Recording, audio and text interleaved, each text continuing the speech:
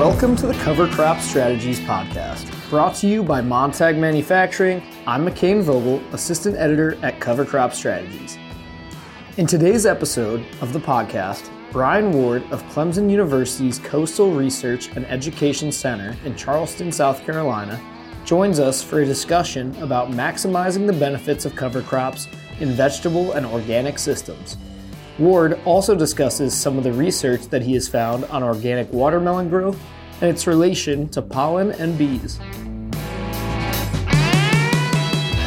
Today, I want to talk to you today about integrating cover crops in commercial organic and conventional vegetable production. Once again, my name is Brian Ward, and I am located at Clemson University's Coastal Research and Education Center in Charleston, South Carolina. And basically, everybody has done a lot of research with cover crops and no-till. And when it comes to integrating cover crops into a vegetable production system, we're still kind of new at that. And I've got some ideas. Hopefully I can share those with you today, and you'll see some ideas about what you may be able to do with your own farm or talk to other growers about. So why do we cover crop? I mean, basically to build soil health is a really important factor. Nutrient retention, erosion control, weed reduction. And so being in the Southeast coastal plain, maintaining fertility in sandy soils is extremely difficult. And so therefore we have to blend of existing cultural practices and as like I said, we're actually developing new cultural practices. And so we use cover crops, and there is a mixture of plasticulture and also bare ground, along with double cropping systems. And we'll talk about that in a little while. So some of the main factors affecting our fertility in our soils is basically the makeup of the soils themselves, percent sand, the percent loam, and the sand particle size itself. You can travel along the coastline here and have more of a powdery type of sand. And then if you go inland on the coastal plain, you'll have a much coarser sand. So it all depends. There's many factors that affects temperature and microbial activity, all kinds of things. So pH of the soils is very important as well, of course. And for us, it's CEC of the soils, the cation exchange capacity, the organic matter, soil microbial activity, and the growth stage of the vegetable crop itself. All take a role into providing and supplying nutrients to your crop, and while maintaining your cover cropping system. So for us, you have in the upstate, you'll have lots of clay. And we're located down here in the coastal plain, and ours is actually you go from the beach inland, and you start seeing this expansion of sand to loamy sand, et cetera, et cetera. So we're over 70% sand in our soils. So if you take the surface area of this clay, take this one little clay particle and stick it inside of this little silt particle, and then you take all these silt particles and place it in this one little sand particle or granule, then you can see that the clay particle has a certain amount of surface area. But if you take all these clay particles and stick it in the silt, you have 10 times more surface area in clay than you do in silt. And then if you do that in the sand, it's like 1,000 times more surface area fold again when you go to sand. So clay and organic matter tend to have a lot more cation exchange capacity in your soils. And so essentially for us in the coastal plain is so important in trying to build organic matter, because of the fact that we are so sandy, and any organic matter that we are able to generate is quickly in our climate is quickly respired back into the atmosphere. And so what we try to actually have longer term cover cropping systems that have actually shown to actually prove a little bit better than doing a cover crop and then disking it and then doing another cover crop. So we're trying to work toward no-till drilling of sequential cover cropping scenarios in order to build our soils. And so basically the K exchange capacity is the fundamental soil property used to predict plant nutrient availability and retention in the soil. It is the potential of available nutrient supply, not a direct measurement of available nutrients. Soil CEC typically increases its clay content and organic matter increase because cation exchange occurs on the surfaces of clay minerals, organic matter, and roots. And so in our environment, you'll note that sandy soils rely heavily on the CEC of organic matter for retention of nutrients in our soils. And so basically you can see we don't test for nitrogen because there's no existing nitrogen in the soil, just very little in parts per million. But if you note down here in our organic matter, this is 1.59%. So that is actually one of our medium level fields as far as organic matter. Most of our fields start off in our conventional portion of our farm. We have typically our soils are less than 1% organic matter, typically ranging around 0.75%. And then some of our heavier soils started around 3%. And we've actually been able to increase those a little bit more disproportionately over the sandy fields. We do have a few fields that have a little bit more loam material in them. And so we've got about 5% organic matter on our most organic fields. And we've increased our soil organic matter by about 2% in some fields. But the cation exchange capacity is extremely low, which is correlated directly to the organic matter we have here because there's basically no clay except for a pan layer that we have approximately 18 inches down. So concept and terms, and typically in the past, green manure crops are grown mainly to improve the nutrition of the subsequent main crop, and main contain legumes that can add nitrogen to the cropping system. A catch crop is a cover crop that is grown to catch available nitrogen in soil. So if you have a crop of, say, let's just use watermelon because I'm going to talk about watermelon later. If you take watermelon and you grow a crop of watermelon, and after the watermelon is done, if you plant a crop of, say, cereal rye behind that watermelon, what happens is any nitrogen that's contained in that soil profile that was not directly utilized by the watermelon plant itself will be absorbed into the cereal rye and be made available to the crop that you may plant after that cover crop. So that's just a simple catch and banking type system. So preemptive competition is basically the uptake of soil nitrate by cover crops, like in the previous scenario, so that they won't be lost through leaching or volatilization, and be somewhat available to the subsequent crop and also to the soil microbes. So there's a big thing we'll talk about just in a little bit about carbon and nitrogen and the supply of nitrogen. And so in the past, green manure crops basically were considered to be effective if they were winter killed, or could be grazed, or killed early in the spring to prevent a preemptive competition. So your green manure crop could be rapidly mineralized. So that was kind of sort of like an early thought process. And now we realize that by doing that, we actually lose nitrogen and lose carbon by tillage, especially like major tillage. And so basically what we're trying to do is actually incorporate our cover crops into our active growing season. High residue cover crops are some of the ones that we can kill without actually destroying or incorporating the carbon into the soil.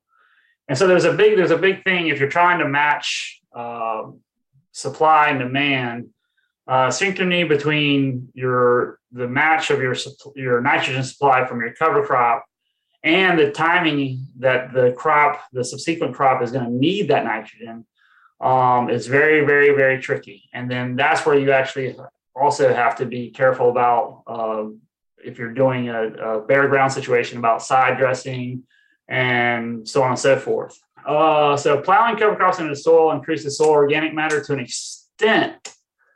So tillage loosens and controls weeds and smooths the field, but it also burns up the soil organic matter, CO2 respiration in the soil, and it also speeds up nitrogen mineralization, but it also speeds up denitrification. So that nitrogen can actually volatilize as a gas into the atmosphere under certain conditions. And also, so you can actually lose nitrogen through the soil profile and or as a gas form along with your carbon dioxide in the gas form. So cover crops make no-till more successful, and so we're also trying to learn how to make no-till vegetables more possible. And so no-till with cover crops increases soil carbon, and plasticulture versus bare ground. So we're incorporating it plasticulture and bare ground. Some of the crops we've used for cover crops and bare ground scenarios, you'll see at the end, are the cover crops are doing too good of a job actually in controlling weeds. So our selections for zone 8 plus and along the coast, it's tropical directly along the immediate coast. So for winter cover crops, we look at hairy vetch, clovers, cereal rye, and oat. And for summer cover crops, we look at cowpeas, sun hemp, millet, sunflowers, even some forest turnips are more like in a fall, and forest radish is more of a fall or spring cover. Depends on whether you can fit those in, and they're really good at the turnip crops, the forage radishes as well. For us, I basically have focused my attention on primarily 2 crops. It'd be Sudan sorghum or Sudex was my grass plant, but then I've kind of gotten away from that now. And actually now I do more sun hemp more than anything, and cowpea. And so the USDA about 15 years ago released improved lines of some Sea Island cowpeas, 1136, 1137, 1138. And I do have the mineralization rate of the nitrogen residues as they've been incorporated into the soil, and also have the biological profiles of what those cover crops, while incorporated into soils, what different groups of microorganisms they actually stimulate more so to grow. So I do have some data on that I can share at another time. So, and the cowpea, so those are really good. And the sun hemp basically is my go-to now for doing no-till drill. And instead of using like the 30 pounds per acre that is suggested, when you do 30 pounds to the acre, you get a lot of much larger stalks. And they're very woody. They take a lot of time to break down, but more importantly, they're hard to actually crimp. And actually they're harder to actually create a way of getting a transplant or a direct seeded crop into that soil with such huge, even with organic matter handlers on your monostem type of air seeders with the material managers on them. It's even harder with that. So we do 60 pounds to the acre, and 60 pounds to the acre, you only get basically sizes of sun hemp stalks that are about the size of a pencil. And that allows for them to be laid down a lot more cleaner, and also allow for a small little spot for a transplant or a seed to emerge from that or be transplanted through that debris and into the soil. And so for winter crops, we've used Austrian winter peas in the past, but I like to focus on primarily one variety. And this year we actually tried something new, and because of supply issues, in the past, I've gone to Regal Graze Ladino clover, and that clover was designed to be grazed by cattle. And so basically it takes a beating. If it has ample water, it'll actually perennialize to some degree and actually live year round, which makes a great year round type of cover crop system and a semi-permanent double crop vegetable crop system. So basically we plant the clover, and we only till the section that's going to be used for the plasticulture. So, and this year we went to a Seminole Ladino clover, and actually it appears to be actually providing a lot more biomass in the soil and a little bit better cover. And both of these systems work really well, and especially in plasticulture systems. All right, so onward and upward. So more things that we acquired and we learned. So we bought one of these Rodell crimpers, and you fill it with water, and it adds a bunch of weight to it, and it crimps the crop really well. It's a little hard to maneuver sometimes, but the idea is just point it in the direction you want it to go and roll. And so it works really well. It lays it down really well. And there's certain optimal stages of the cover crop that you have to hit when you go to use this, or the plant will jump back and regrow. And you don't want that if you're going with a no-till drill. So this is sun hemp. And so this is one of my go-to crops. And you can see how well of a mat it creates versus the winter rye. Now, winter rye can do the same thing. Cereal rye can do the same thing. But I like this for a fall crop of broccoli. It works extremely well with a fall crop of broccoli. Any weeds that may come up through this are easily early on destroyed in a stale seed bed situation with one of the organic herbicides, acid type herbicides, non-selective, and or commercial herbicide knockdown in a conventional situation. So now talking about some of my earliest work with cover crops that has to deal with these cowpeas that we talked about earlier, and the reason why I got out of cowpeas is not that I've gotten out of them completely. I still use them, but I found that sun hemp provides a longer longevity to its above ground biomass for a fall crop, because you're planting your fall crop primarily in August, late August here, which is one of the hottest summers of our year.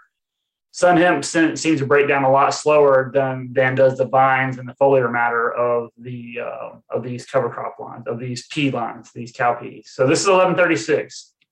So one plant covers 100 square feet. So a 10 by 10 foot section, one seed can completely cover.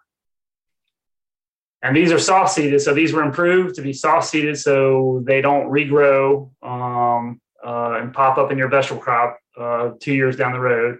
And they also have been selected for nematode resistance. Okay, so nematode resistance, and I also have that information on how well they perform under differing moisture levels in the soil. So one of these varieties, I think it's 1136, actually can withstand a little bit more moisture in the soil than the other two.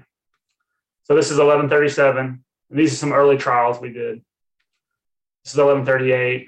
And once again, they all look basically the same characteristics, but they all act a little bit different in the soil. And depending on your soil type and your desires, what you need in your field, you can pick one or two or a combination of three, or however you want to look at your field and what you need. So we wanted to look at basically how, and this is some of the data I have if you request it, is how mowing this cover crop and leaving it on the surface versus incorporating it into the soil, what that looks like as far as providing nutrients to the soil and carbon to the soil. So basically, this is our cover crop planted on those cowpeas, all three different cowpeas planted on a raised bed. Okay, and this is a flail mower just to basically mulch and try to get the cowpea completely mulched up, and so it would break down really fast. Or just stay on the surface as a really good, actually kind of woven mat. And so this is the underside of the flail mower. So this is basically a footprint and a pulverized material. And so it's about 3 inches thick of a matting material.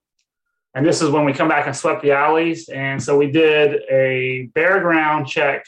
We did incorporated material, and then we did material just laying on top. And then we also did plasticulture incorporation. And so actually this concept right here with plasticulture incorporation lends itself well, now looking back on this method, to a method of disease control, insect control, weed control in soils and vegetable protection systems called anaerobic soil disinfestation. So ASD technology. I guess it was basically kind of like perfected in California and then Florida, and now Clemson. We're doing a lot of work with that. And basically what it does is you take material like this, a carbon source, incorporate it into the soil profile, put plastic over it, flood the bed, make the bed saturated with water.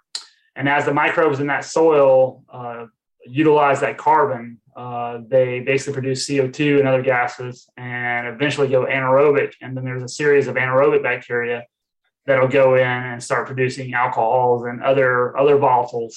And that kind of sterilizes the soil bed. So this is a there's a bunch of different techniques you can utilize when you're looking at cover crops and implementation into different aspects of vegetable production and different times of that production. So moving forward, so learning some lessons from the strawberry industry. So in our area, a lot of the U-pick strawberry operations and regular commercial strawberry operations, like some of our biggest operations are typically our average size is between 3 and 5 acres of strawberries along the coastal plain. And so we actually plant Italian winter rye in the alleys between the strawberry plants so that when rain comes, it doesn't splash disease and sand particles up on top of the developing berries and cause the berries to become diseased with the spores. And so and that was a technique we used, and we would mow the alleys and so on. And it proved to be really effective. And I didn't think till later that we could actually start using that as an organic method to keep the field green. And so that's essentially what we're trying to do, is basically keep the field green. Anywhere there's bare ground, if we keep it green, we're fixing carbon, we're tying up nitrogen, and we're trying to continual increasing of the soil carbon. And we have to do that in order to try to maintain a good productive vegetable system where we're at.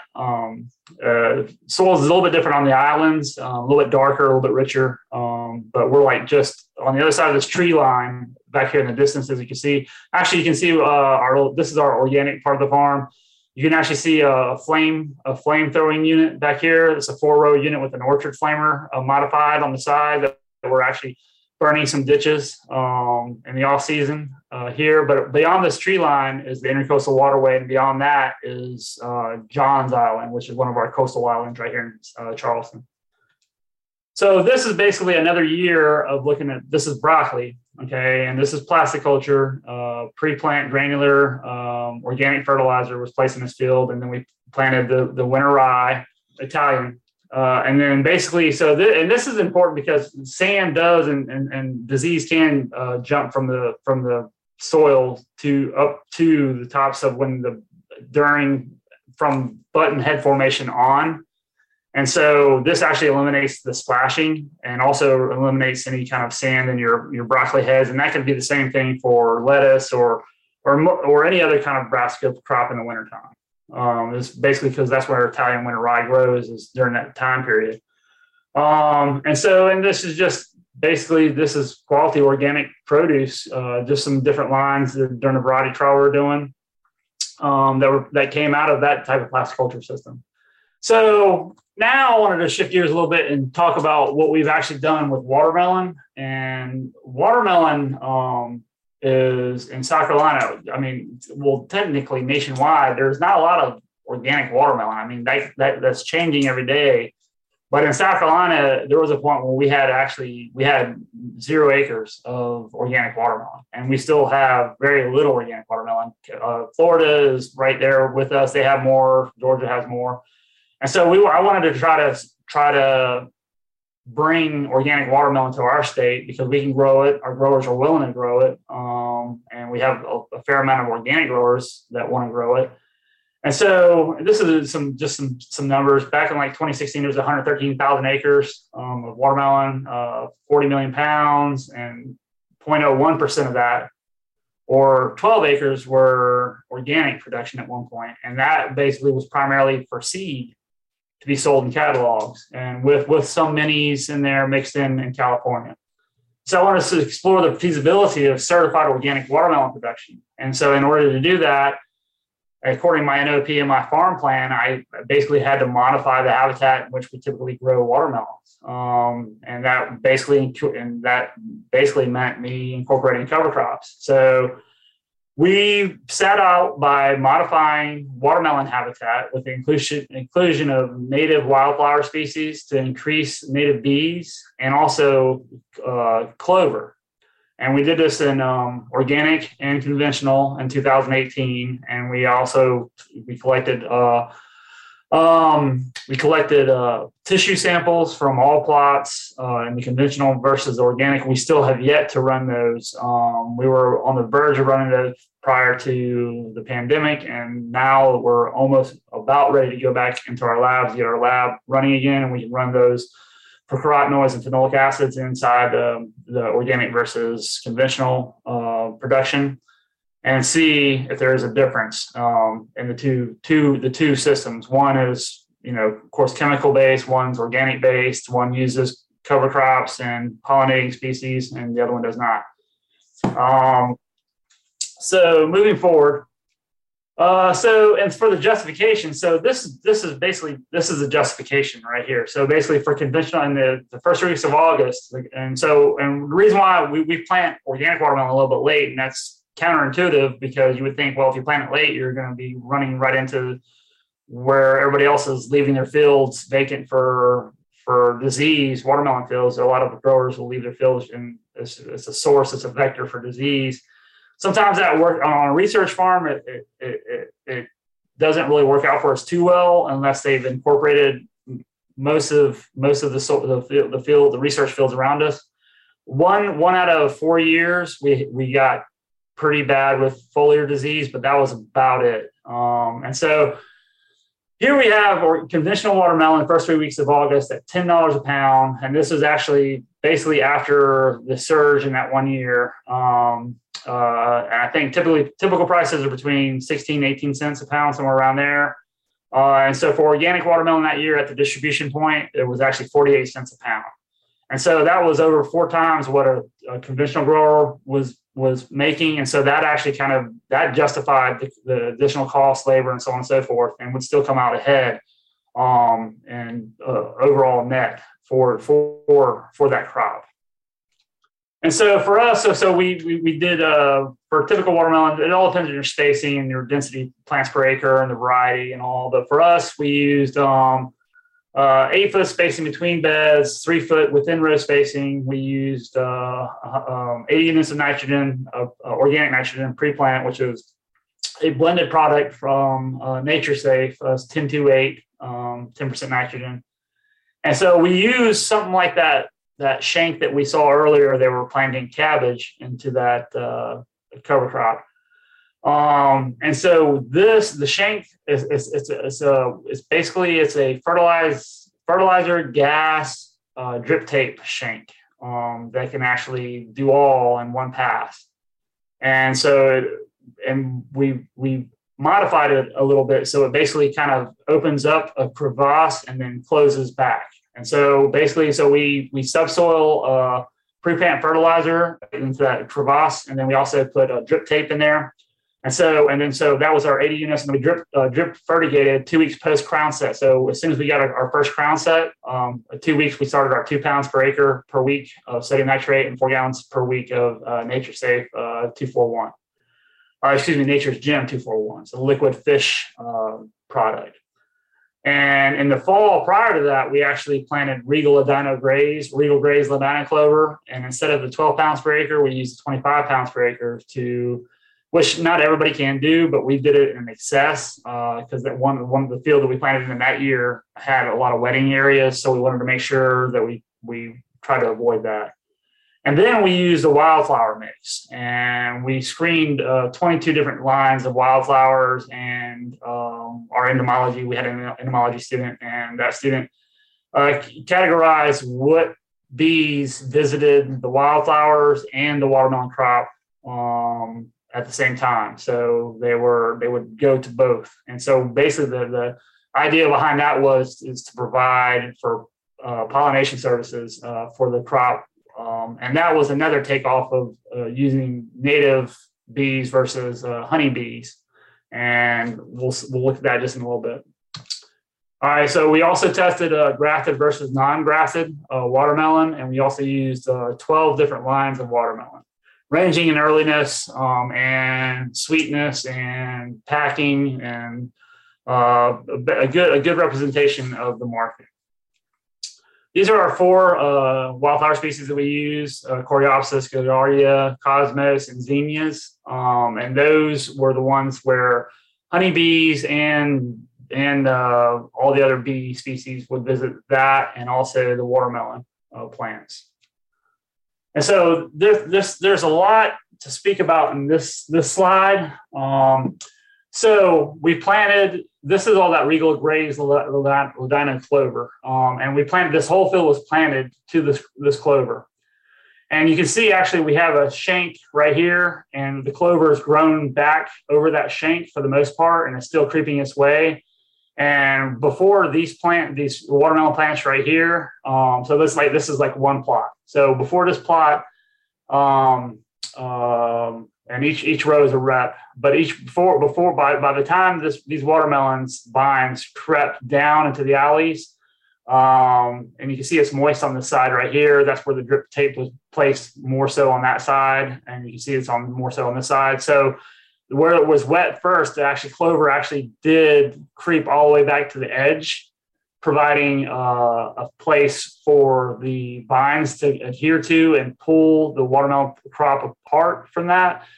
This actually worked, when I said earlier too good, the cover crop worked too well. So without having anything to keep the clover from coming back, you can see there's like baby transplants down here. This is our third time planting those and opening these holes back up. So we went to burning a hole of clover to allow time for the watermelon crop to actually emerge and start competing. But the clover actually still outcompeted the watermelon in these scenarios. So we've got to go back and actually decide how we're going to fix that, how we're going to actually address the competition factor of that clover while still maintaining a weed-free environment between the rows, because we spend so much time turning vines and also controlling weeds through cultivation and tillage. This basically eventually opens up the entire door for just a green field, And we also have wildflowers planted along these borders, okay?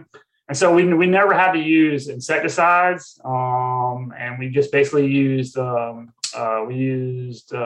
copper, and we also used sulfur products.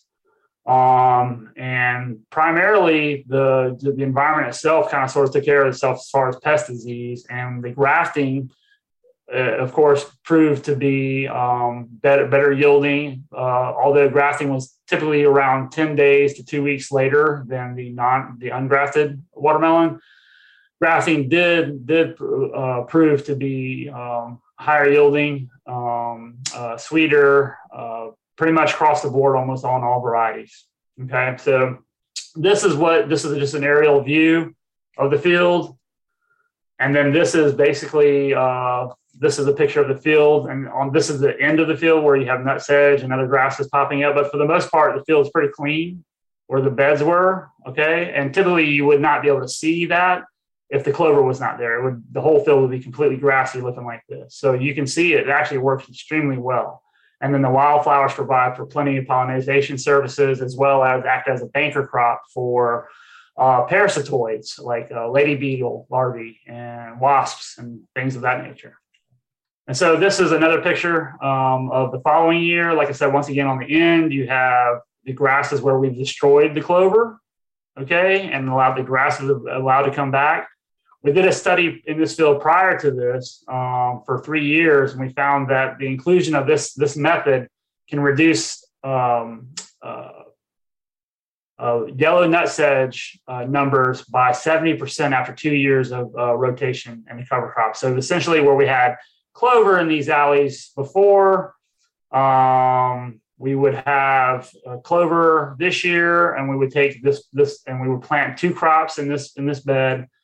And we would plant a crop in this bed and then harvest it, and then go back and plant another crop in that bed for the whole year. And then the following season, where you see plastic now, is where you would see clover. And then where you see alley now is where you would see plastic the following year. That's where we derive at the 2-year rotation for eliminating the yellow nut sedge. And this is just a picture of, and so there was a little bit more soil disturbance in these flower beds because there's two rows really close together. So we ran two shanks. And by doing that, we disturbed the soil a little bit more than we did in where the watermelons were planted out here. And so you can see all these grassy species that have actually kind of grown up and really competed with these flowers. But we got the flowers in early enough where they were able to ultimately outcompete. So this is just, these are, it was kind of hard to determine which draft he put on here, but this is just pollinator services. So these are the different species of bees. And so you have your apis species, which are your honeybees. Your small halictids by far were like the total number. And then you have your Bombus species. And one of the reasons why, so we see when it's really humid and it's really dewy and on the ground, a lot of our we have about, I don't know, maybe 50 or 60 hives on the station. But when it's cool outside or if it's wet outside, the honeybees don't typically like to come out too much. Only when ideal conditions. But the bumblebees were the as far as the number of pollination visits and services, basically the bumblebees down here were actually doing a lot of the heavier lifting in environmental conditions when the environmental conditions were not conducive for honeybees. So I've seen honeybees out there basically hiding in the field inside of flowers, still working when it was like thunderstorming on them, and they just continually work. Just keep on working. So that was basically, you saw a very large increase in, and what the one interesting thing is though that you see is that the grafted material, the ungrafted material, the halictids liked, and everything liked the ungrafted material except for the bumblebees. The bumblebees actually liked the grafted material over the ungrafted material. Which was pretty interesting. And some had said maybe it's has something to do with the color difference that we can't see, that bees may be able to see, that happens during that grafting.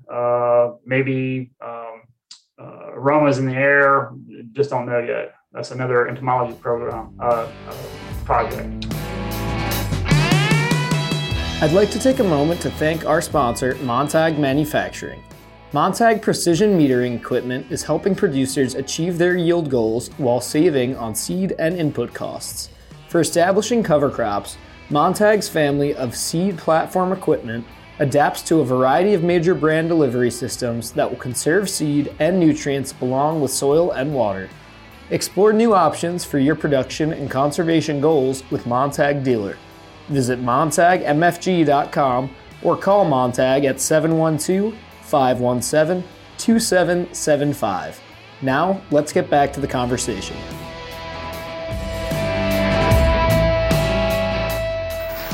And the reason why we need pollination services in watermelon, and why the wildflowers and maintaining wildflowers is easier than maintaining bees, and the danger of hurting honeybees from other fields or whatever, this is one sign of inadequate pollination. It happens. There's other symptoms, but this is a virtually healthy watermelon here. You do see a little bit of cracking right here, and that's just called hollow heart, but that's actually basically not existent. That could have been just dropping a little crack.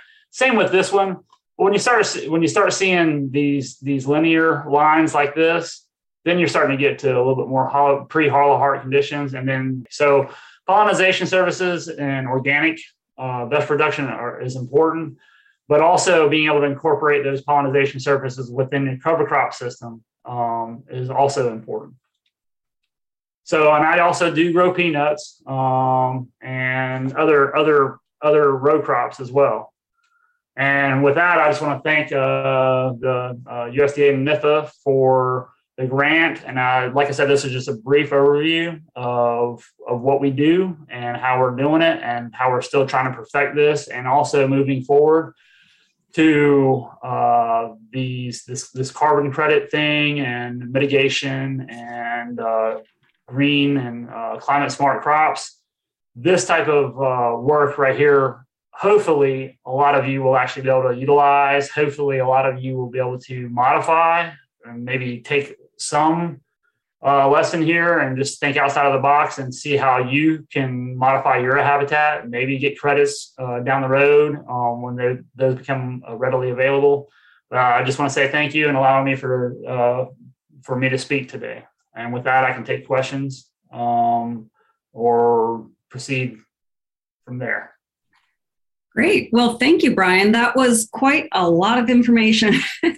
So I was taking some notes as we were going, and I have a couple of questions for you. And I'm sure that some of the attendees will be sending some questions in as well. But I guess I have a couple of questions. You had said early in your presentation, and I think what you said was sometimes cover crops do too good of a job of controlling weeds. Did I get that right? Yes. Can you just explain what you mean by that? Well, so when we were transplanting the watermelon into the cover crop scenario, so the whole field was planted in clover, right? So the whole field was planted in clover, and it stayed like that for 3-4 months. And then just where the plastic was and where we stripped just that area for the plastic culture. And then in the clover between the plastic is where we ran the shank for the subsoiling shank for the watermelon. And we also took and burned with a flamer like little spots in a circle around where we were going to plant the watermelon transplant. And so when we did that, the watermelon plant grew fine, but the clover, so there was a 12-inch circle around the transplant. And I knew that the clover it's so aggressive that the clover would creep back into onto that soil and reestablish itself. Okay. It just happened a lot more. It happened faster than what the watermelon could outcompete the clover. And therefore the clover basically swallowed up the transplant. Oh, okay. And that's why so it worked too well. So basically at that point, the watermelon became a functional weed to the clover. Oh, okay. So there's some, that's one of the parts we have to work on with trying to get away from plastic culture altogether, is how to pick the right specific cover crop for that, let's say for watermelon, okay, in order for the watermelon to compete. And the same scenario has to play out for if you're going to be doing bare ground broccoli or bare ground okra in the summertime, or whatever scenario. You just have to basically match this living cover crop with the ability of your crop to outcompete it. Okay, gotcha. Did that answer your question? I think so, yeah. And then I was also really curious to just have you explain how and when you put that plastic down, like how wide is it? When do you do it? And then I guess I'm also curious about the machine with the shank and the drip tape. So I'm curious about what the sort of the setup on that machine is. Or is the shank running next to? It looked like it was off to the side of where the row is going to be.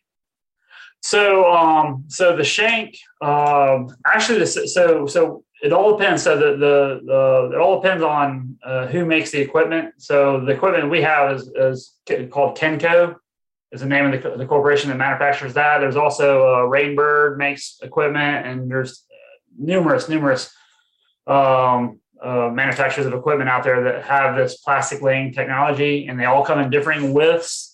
Okay. So I think the narrowest width is around 18 inches of plastic surface coverage, all the way out to about 32 inches is what we use primarily. Okay. And 32 inches you can get a double crop on in South Carolina. Well, 2 rows, let's say 2 rows, sometimes 3 rows on that 32 inch width. Okay. In California, their beds are wider than 32 inches. They're probably closer to 48 to 50 inches with very little between row spacing. So they have the taller, skinnier tires that leave less of a footprint in the field. And so basically they're whereas we leave almost half the field unplanted with soil surface exposed, that's why I wanted to use cover crops in that area to control weeds. California, and they don't have the pressure that we have. They basically utilize about 85% of their field space, with only leaving about 15% of soil surface exposed. And if they could get a cover crop in there, they would basically almost have full coverage in the field of green. Okay. And I wanted to ask you about your clover that you were talking about. So that's a perennial clover? That clover, it can be. It can, but in our heat in the summertime, yeah, and if it's dry, it'll kill it. Okay. But if we get any kind of rainfall at all, it can withstand the heat and come back that fall. And the cool thing about it is, in an organic system, is that mustards and other weeds will climb through the top of it, of the clover, and then you can take a tractor like a bush hog and go and mow those weeds, like wild radishes and things like that. You can actually mow those prior to them setting their seed. And so you can eliminate the weed seed bank by doing that. So everything will grow through the clover and try to flower, and you mow it and it destroys it. And so at the end of the day, you're reducing your weed seed bank, but providing nitrogen through the legume action and carbon just through sequestration of carbon into the plant tissue itself. Okay. And the reason we came to that one particular type of clover, and now the new Seminole Ladina clover, is that back in, I think it was 2004, we did a trial on, I think it was about 30 different types of clover, and measured all aspects, ground clover, everything. And we basically boiled it down to one type that could withstand tractor mowing, weeding, and come right back. So you can pull weeds right next to it. It'll pull the plant up. If it lays back on the soil, it'll root right back. So very hardy clover. Okay. And what row spacing were you planting that at? The clover? Yeah. The clover was actually, I didn't talk about that. The clover was actually drilled in with a turf type of cedar called a brilliant. Oh. And so we use a 10-foot brilliant that essentially, and it's made for turf and small seed. And so that's how we use it. And I think the rows on the brilliant are approximately 7 inches between row. Okay. Gotcha. And I wanted to ask you about the cowpeas, just because I wasn't sure if I totally understood. Those are a vining plant, and it seemed like you were saying one plant would cover 100 square feet? Yes. And how are you planting those? Now, those we can do one of two things with. You can actually either drill at around 75 pounds an acre with a traditional drill, or you can broadcast at about 110 pounds to the acre. Okay. And then actually just broadcast it on the soil surface, and then essentially either using some kind of a leveling, smoothing tool to incorporate the seed, or you can actually just disc the field after you broadcast the seed, and the seed are very hardy. Oh, okay. But they're resistant to nematodes. So if you have a field that's notorious for nematodes, you can plant the clover. You can plant the 1136, 1137, 1138, not have it come back, but also have it not be a vector for nematodes. So you won't be increasing the number of nematodes, but you won't be sponsoring the population of nematodes either. Okay. And you had kind of talked about you're not really using the cowpeas that much anymore. I think that's what I understood. And mainly because you like the Sudan better. The sun hemp. I like the sun hemp. Sorry, the sun hemp. Right. But so are there certain conditions or situations where the cowpeas would be a better choice?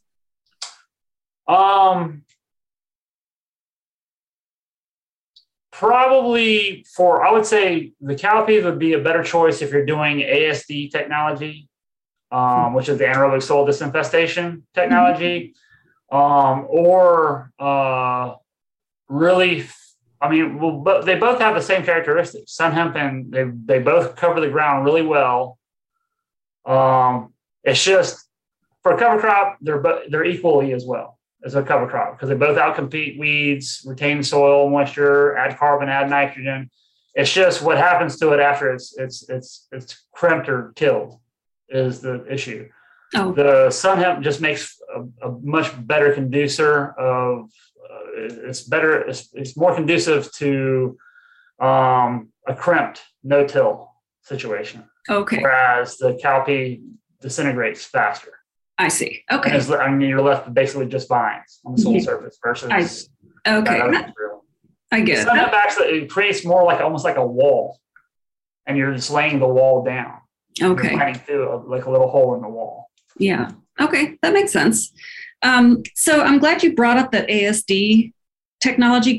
That's anaerobic soil. What's the D word?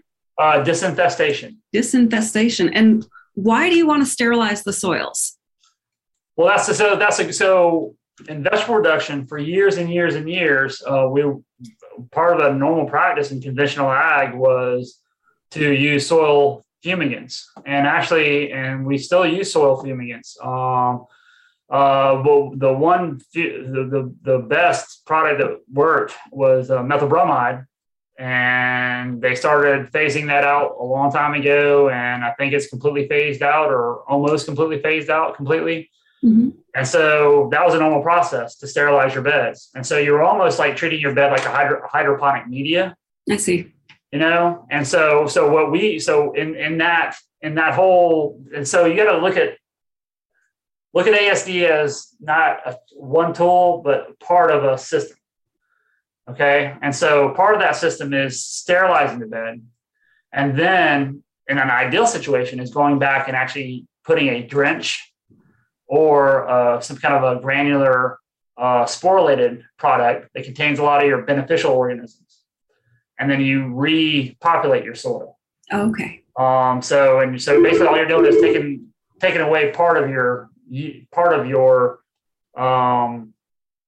negative aspect, but the data shows from California and Florida that actually the pest diseases, the pathogens in the soil-borne pests, actually have a higher reduction rate and recovery than do the beneficial bacteria. So you're not going to kill everything, but the beneficial bacteria come back more hardy and in greater numbers than do the pathogenic bacteria and fungus and so on and so forth.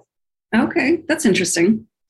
And then you were kind of talking about you have bare ground plots and you've got the mulched plots and you've got the plastic or with the plastic.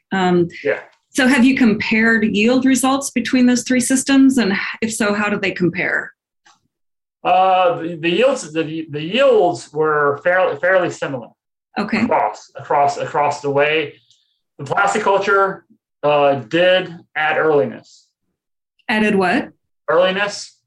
So you got the broccoli crop coming out of that was early. So we're looking at 7 to 10 days on earliness. Oh, okay. Okay, we didn't, and actually that was reduced. Earliness was the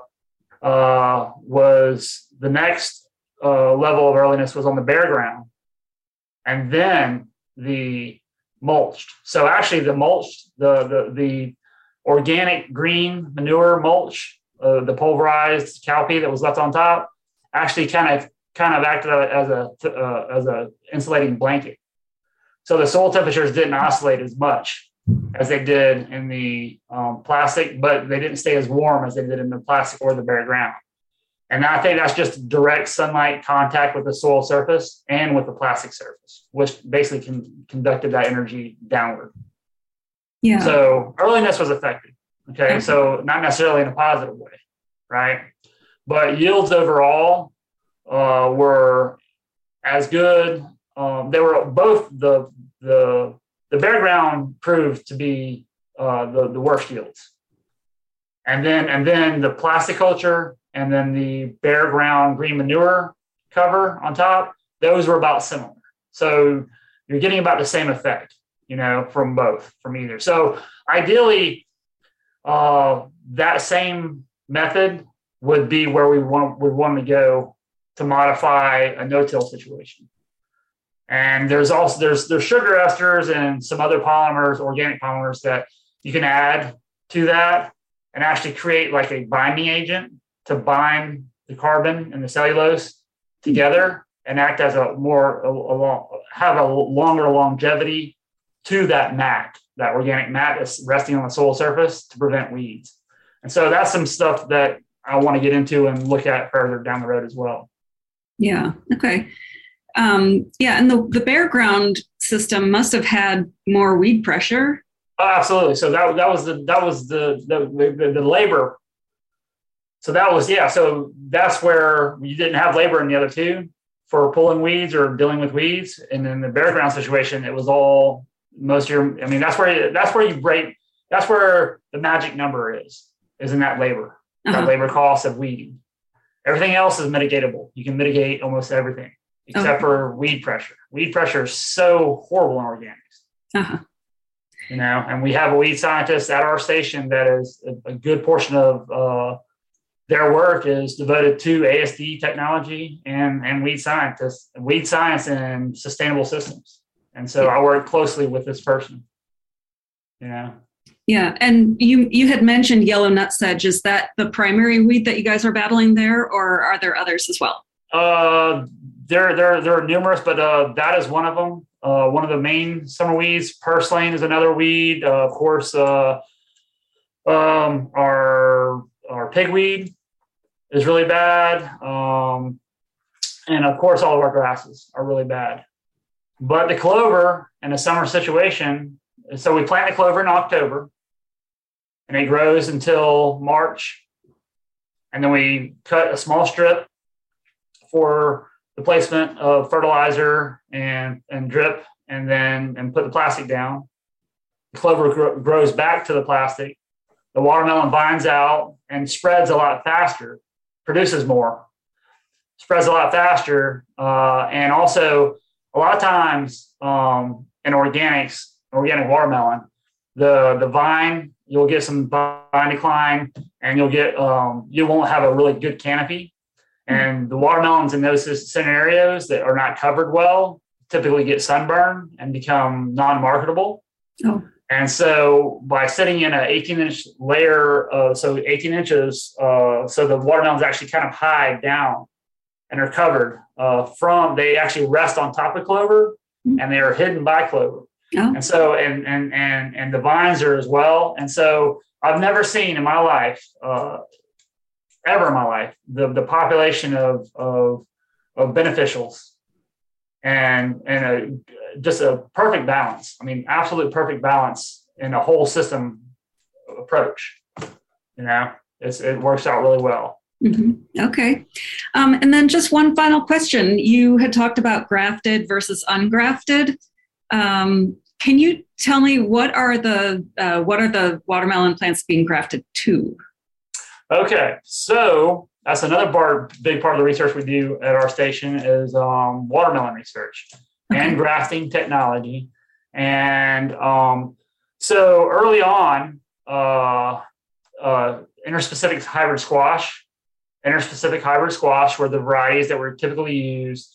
And that was primarily used for fusarium resistance. We're resistant to soil-borne fusarium fungus.